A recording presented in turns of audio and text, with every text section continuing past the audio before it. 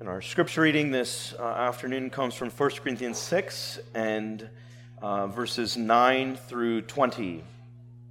So let's give our attention now to the reading of God's holy, inerrant, and inspired word. Or do you not know that the unrighteous will not inherit the kingdom of God? Do not be deceived.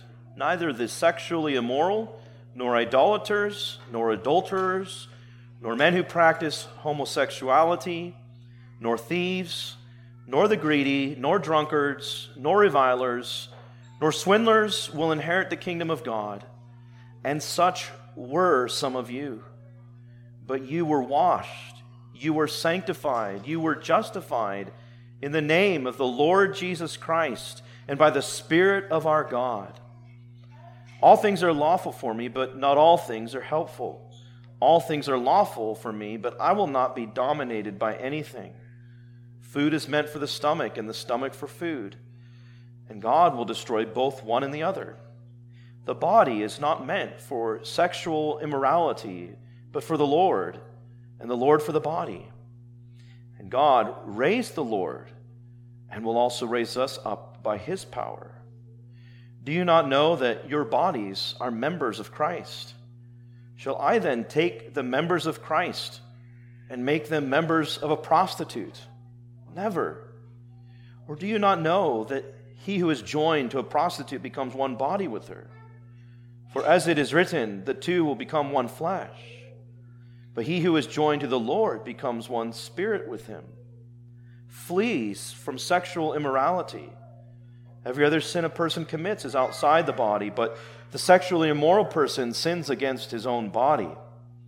Or do you not know that your body is a temple of the Holy Spirit within you, whom you have from God?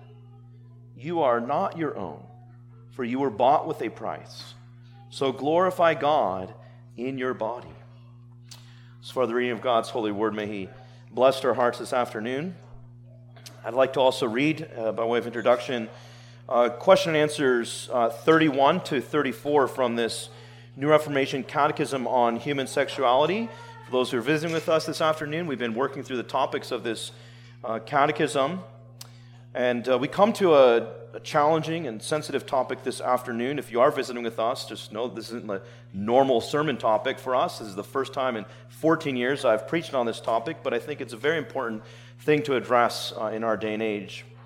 And so I'll be preaching against this afternoon, and pointing us to Christ, of course, in the gospel. But let's hear what the Catechism says based on God's word from question and answer 31 to 34. What is pornography? Pornography is a lustful desire of the flesh activated through the channel of the eye, through the looking upon or distributing of naked images of males and females for the purpose of sexual arousal. Why is pornography so destructive?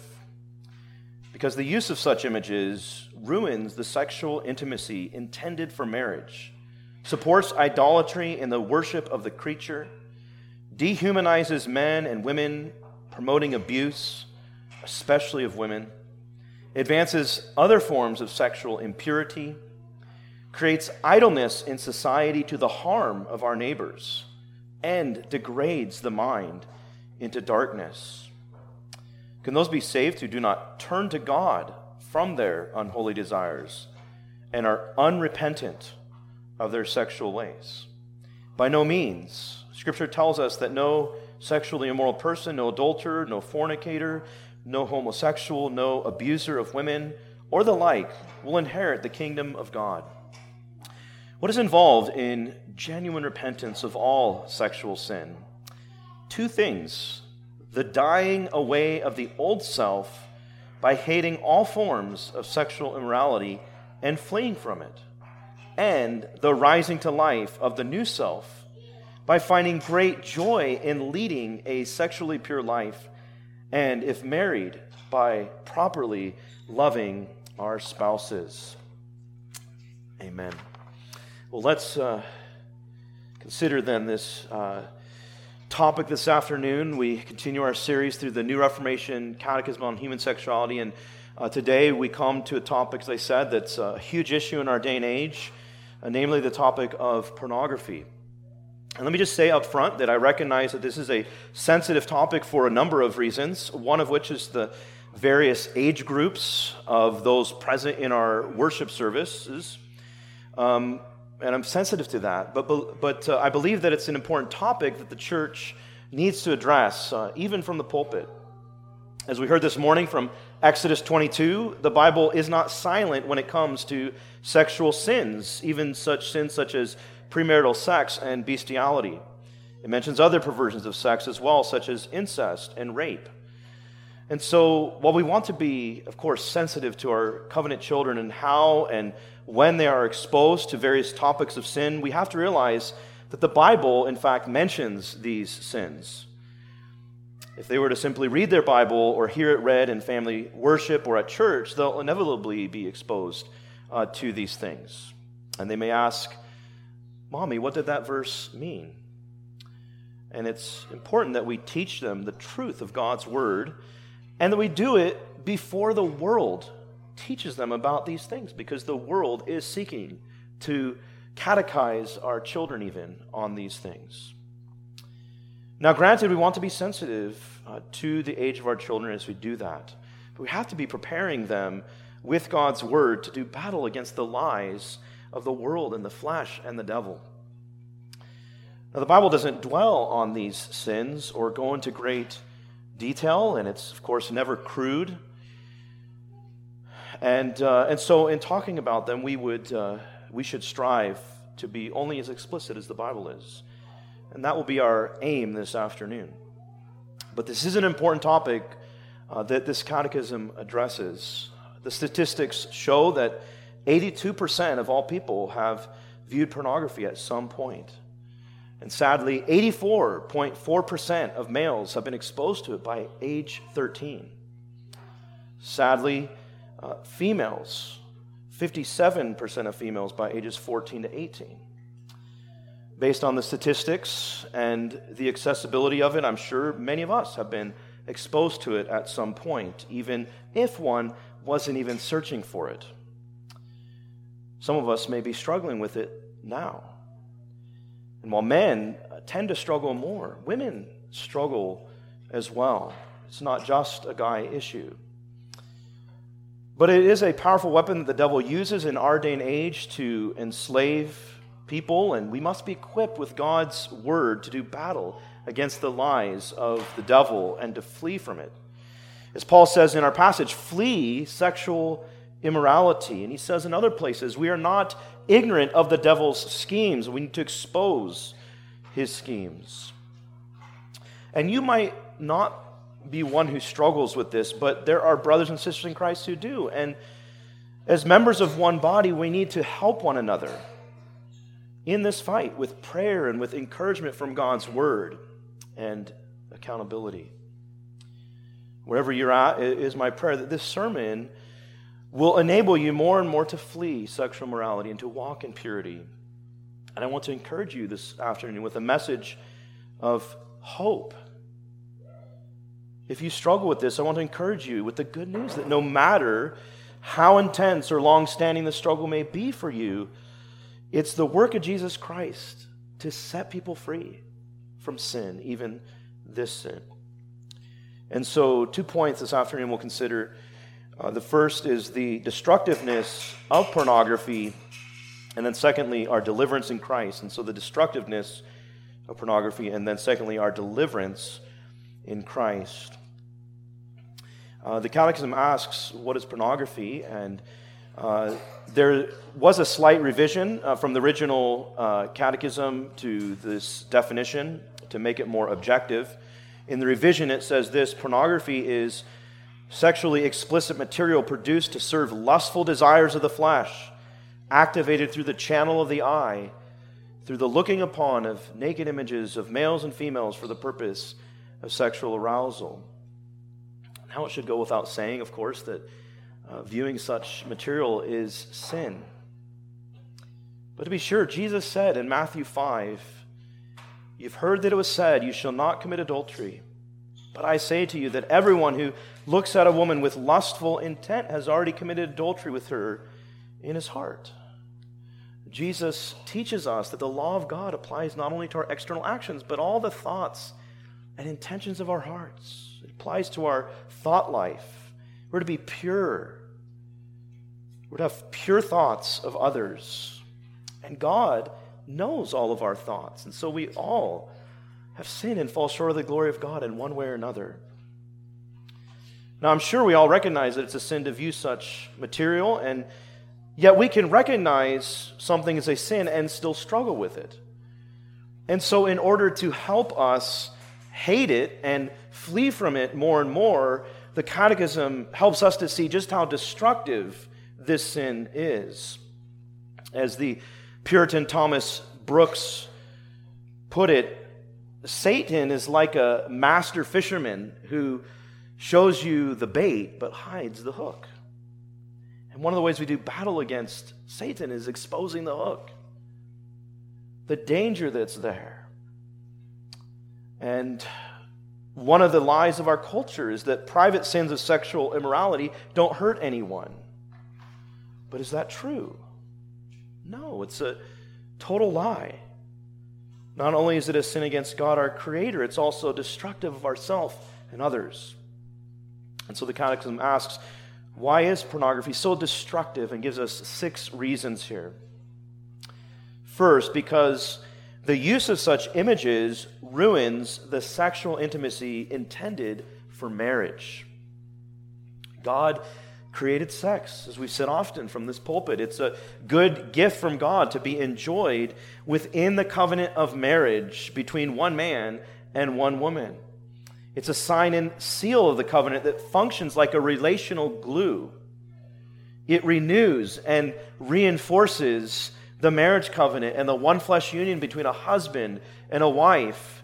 And when one uses pornography and seeks sexual gratification through it, it hijacks the biological response that God intended to bond a husband and wife together within a marriage covenant.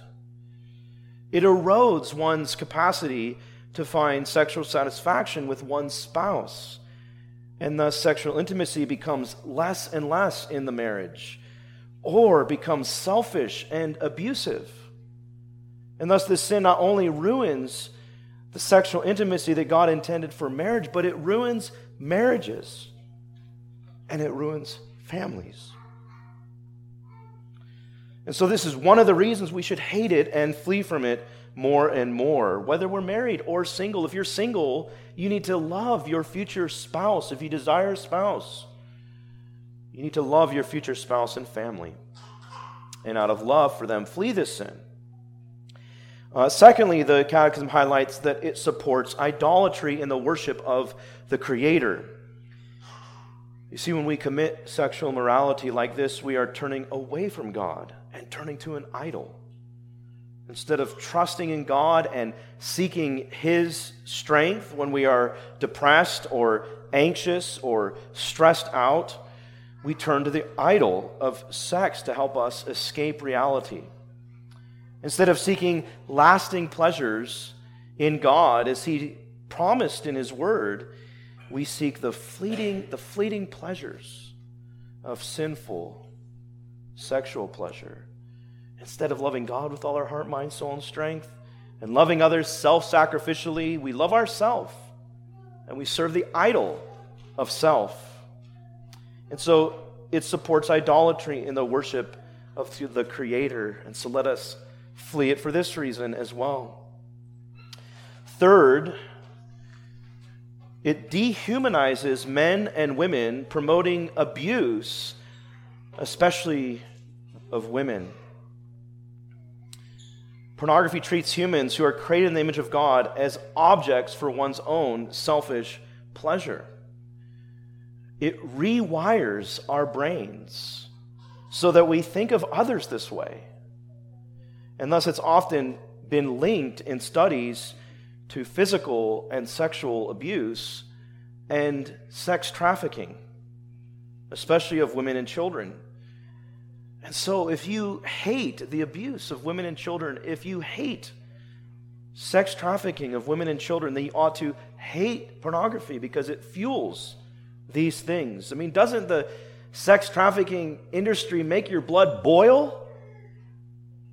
And we are rightly outraged by such terrible wickedness. But what is our outrage worth if we consume pornography? So let us flee it because of these things as well. Fourth, the Catechism mentions that it advances other forms of sexual impurity. It's no coincidence that this sin has become so accessible with the invention of the internet and the invention of the smartphone that at the same time there has been a moral and sexual revolution in our day and age. And that's because it's like a drug that requires more and more in order to get a high. It rewires your brain, as I said, so that you crave more and more sexual deviancy in order to get sexual pleasure. That which God designed as good and pure and healthy to be enjoyed within marriage becomes boring. And so one becomes addicted to the high and seeks more and more new and unnatural, deviant forms of sexual immorality. And so let us flee from it as well for this reason. Fifth, it creates idleness in society to the harm of our neighbors. Those who view it become more and more addicted to it, and it begins to take more and more of your time and your energy and your sleep. When we're called in God's word to avoid idleness and to work in love for the good of others, but it's because of this sin that many have stayed up late at night, been late to school or work, not able to perform their job as well because they're tired, failed college classes, maybe even dropped out of college, and not able to serve their family and others around them as they ought. So yet this is another reason why we must flee it, because it harms our neighbors, creating idleness in society. Well, six, and finally, it degrades the mind into darkness.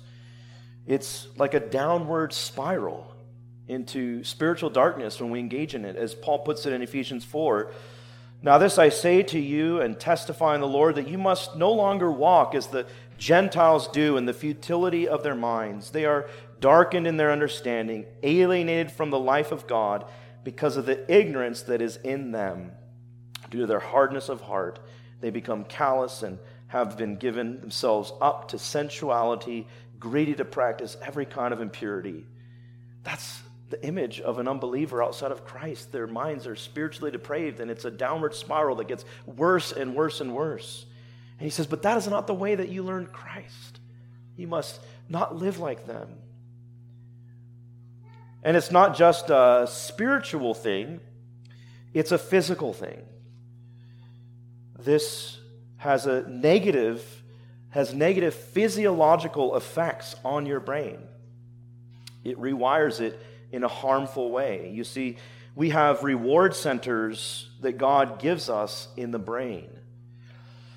God's given us the ability to enjoy the pleasures of His good creation for His glory. And it's a blessing. We can enjoy a good meal. We can enjoy the beauty of God's creation.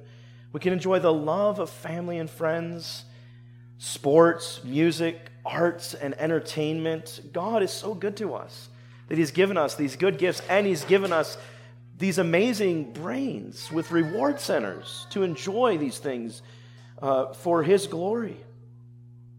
And the reward center's job is to release a pleasure chemical called dopamine into our brains in response to behaviors that we perceive as positive, like eating tasty food, getting in a good workout, or enjoying a song. And the largest blast of dopamine comes in the arena of sexuality. This is why God designed sex for marriage, to strengthen the love and union between a husband and a wife. And it's a good gift when it's used in this way. But like all of God's good gifts in creation, we humans sinfully misuse them and abuse them. And sex is like fire. It can either be used for great good, like warming your home, or it can be greatly destructive and burn your home down. So there's a normal, healthy way of enjoying God's good gifts according to his good design. But when we introduce sexual fulfillment in a way that God has not designed our bodies and our brains to handle, it fundamentally affects the brain. It creates what's called neural pathways in the brain that make you crave it more and more, and it affects your prefrontal cortex, which is the part of the brain that enables you to put the brakes on unhealthy habits and risky behavior. And it diminishes your ability to enjoy the good gifts God gives you in his creation. I'm not going to say much more about the science of the brain, as this is well beyond my area of expertise. I'm just a humble seminary graduate. But if you want to study this more, the studies are out there. One is a book by a Christian professor of psychology at Wheaton called Wired for Intimacy, where he goes into the science of this. But I will at least add this, that if you have struggled with this sin, the good news is that God also created the brain in such a way that as you are sanctified by the Holy Spirit, the brain can heal itself from these things. Because of the neuroplasticity of the brain, your brain can be rewired according to God's good design, and that's good news. And so that's just 6 of the reasons that pornography is so destructive and why we need to flee it. Surely more could be mentioned, like the fact that it induces depression and anxiety and stress and social anxiety. It's probably one of the reasons why marriage is happening so late in society. But above all, we need to flee it because it's a sin against God, who loves us and takes care of us as our Creator, and loves us and gave his Son for us as our Redeemer.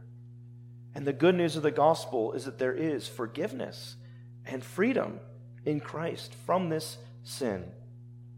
And so secondly, notice our deliverance in Christ. Notice again what Paul says in 1 Corinthians 6.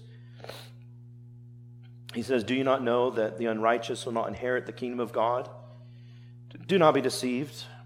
Neither the sexually immoral, nor idolaters, nor adulterers, nor men who practice homosexuality, nor thieves, nor the greedy, nor drunkards, nor revilers, nor swindlers will inherit the kingdom of God." What he's saying is, he's not saying if you have committed those sins, you can't go to heaven. He's saying, no, if you live in unrepentance, if this is your lifestyle, if you're given to these things and you're not even repentant of it at all, then you will not inherit the kingdom of heaven. But if you are repentant, he goes on to say, and such were some of you. In other words, that's who you used to be. That's your old identity in Adam. But now you have a new identity in Christ. This is the good news about those who have faith and trust in Christ alone for salvation. He says to you, but you were washed, you were sanctified, you were justified in the name of the Lord Jesus Christ and by the Spirit of our God. Beloved, this is the good news of the gospel for all who trust in Christ. We have a new identity in Christ. This is who we are. This is what defines us now. He says, you've been washed. You've been washed. You've been washed with the precious blood of Christ. You're clean in Christ. You're not dirty like, our cars right now with the slush that's going all over them. I can't wait to wash my car. It's so dirty and gross.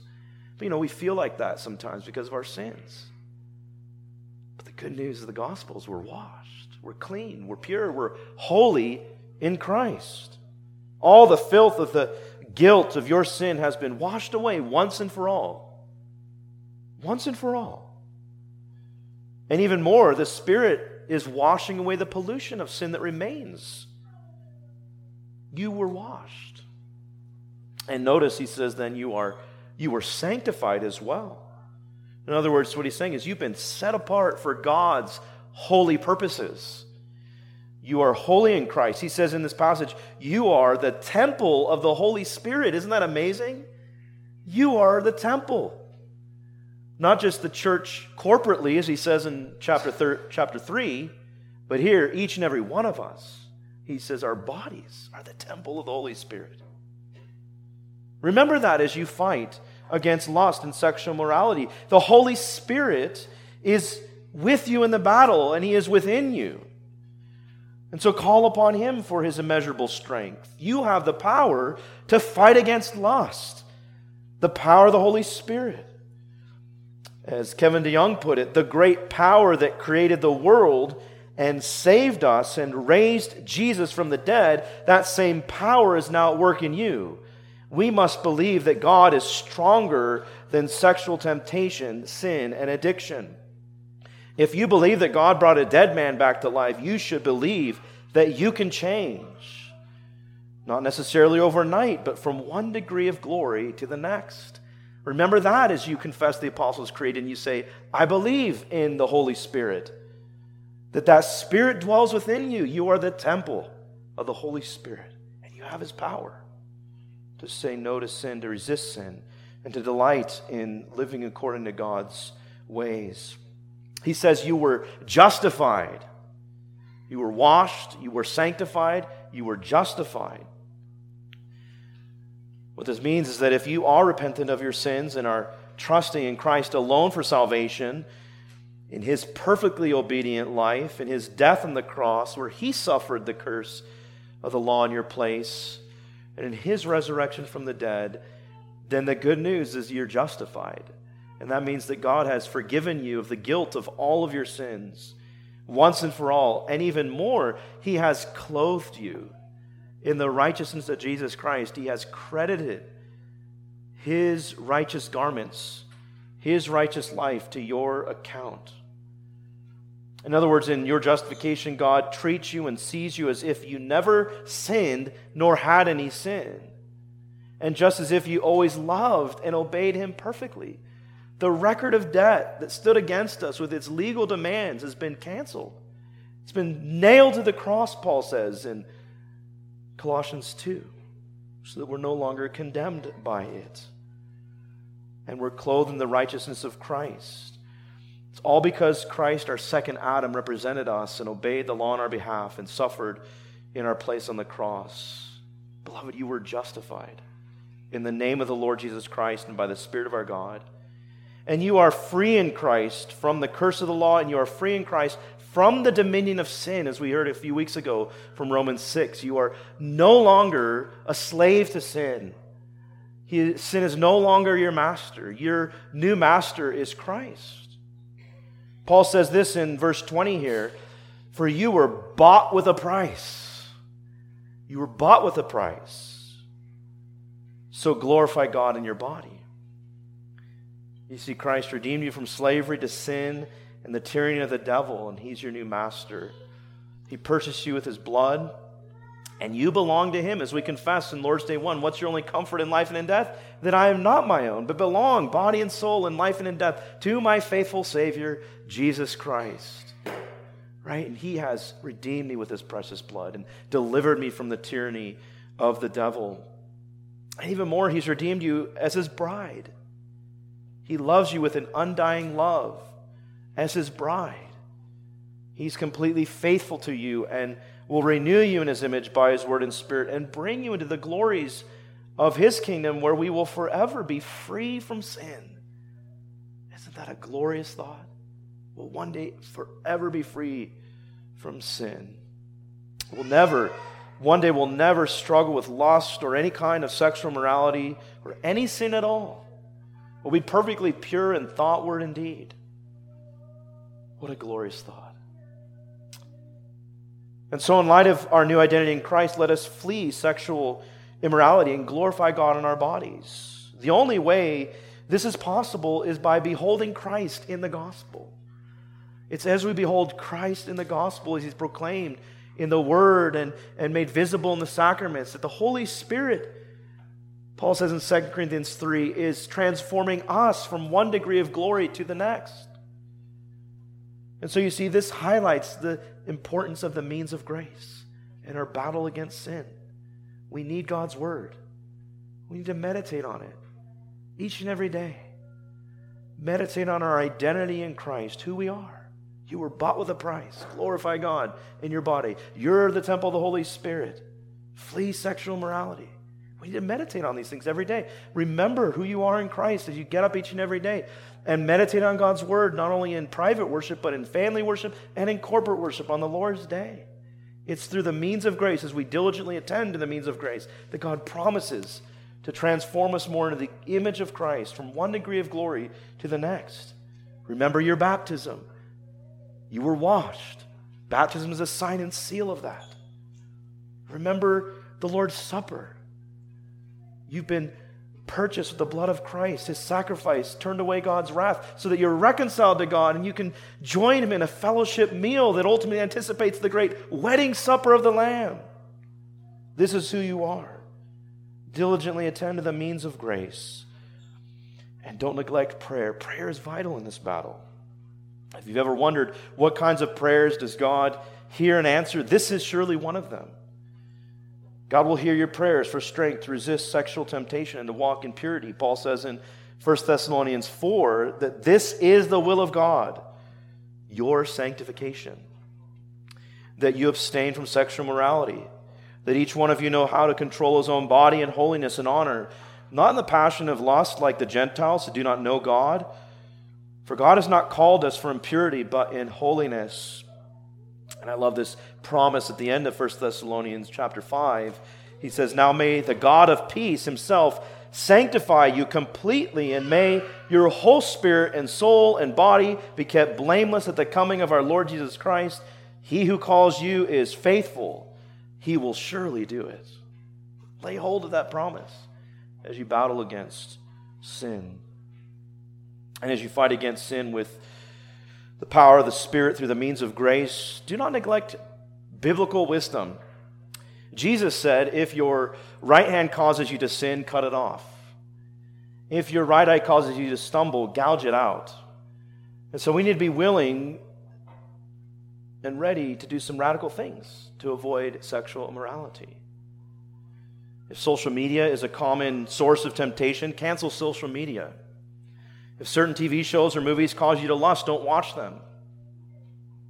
Find a mature Christian to hold you accountable in your struggle against sexual morality. We don't fight alone, brothers and sisters. God has given us one another. He's given us the body of Christ, and we are fellow soldiers and prayer warriors in this battle for one another. Don't have a device in your home that isn't protected with filters and accountability software. I don't know why anybody would do that these days. Even if you don't struggle, others may use those devices without your knowledge. If needed, ditch your smartphone and get a good old-fashioned flip phone. Get a dumb phone. Some of these things, of course, are inconvenient, no doubt. But we have to take our sin seriously. Jesus said, cut off your hand and gouge out your eye. That sounds pretty inconvenient to me. Now, he's not speaking literally, of course, but he is speaking this way so that we will see how much of an enemy our sin is and how sometimes we have to go to some radical measures to fight against it. And be wise in the fight, like a war strategist, studying your enemy. If you're struggling, think about the things that trigger you and either avoid these things, or if you can avoid them, be especially on guard using the means of grace and ask for prayer and accountability for those times. For example, if you tend to fall when you are alone, try not to be alone. Be around other people more often. If you tend to fall late at night, don't stay up late. Go to bed early. If you tend to fall when you are stressed out, turn to God's word and pray during those times and ask others to pray for you. If you tend to fall when you are idle and just scrolling on your screens, get productive. Listen to a sermon and do the dishes. We need to study our enemy and see where we are most vulnerable to his attacks and either avoid those things or be especially on guard in God's word and in prayer during those times. But as you fight against lust and sexual immorality, remember once again, as Paul says here, that you were washed, you were sanctified, you were justified in the name of the Lord Jesus Christ and by the Spirit of our God. And remember the promise of 1 John 3:2. Beloved, we are God's children now, and what we will be has not yet appeared. But we know that when he appears, we shall be like him, because we shall see him as he is. Thanks be to God that one day our fight will be over. We'll be perfectly pure in thought, word, and deed when we see our Savior in all his glory face to face and are like him. Amen. Let's pray. Dear Heavenly Father, we thank you for your word, and Father, we do confess our sins of lust and sexual morality, and we pray once again that you would forgive us of our many sins. And Father, we thank you that we have such wonderful good news that you've given to us in your word, the promises, the gospel, that we are washed and sanctified and justified in Christ, that is our new identity. Help us to live out of this identity, which is our true identity, and help us to flee sexual morality, and help us to flee to you for all of our joy and satisfaction and pleasures. For as you've promised in your word in Psalm 16, that at your right hand is eternal joy and pleasures forevermore. Help us to seek our joy and our delight in you. Help us to find delight in living according to the wisdom of your ways. Father, help us to turn more and more from our sin and to turn to you in Christ. And thank you for our Savior, Jesus Christ, who saves to the uttermost those who draw near to him. And we long for Jesus to return. So return, Lord Jesus. Return soon. And we pray all these things in Jesus' name. Amen.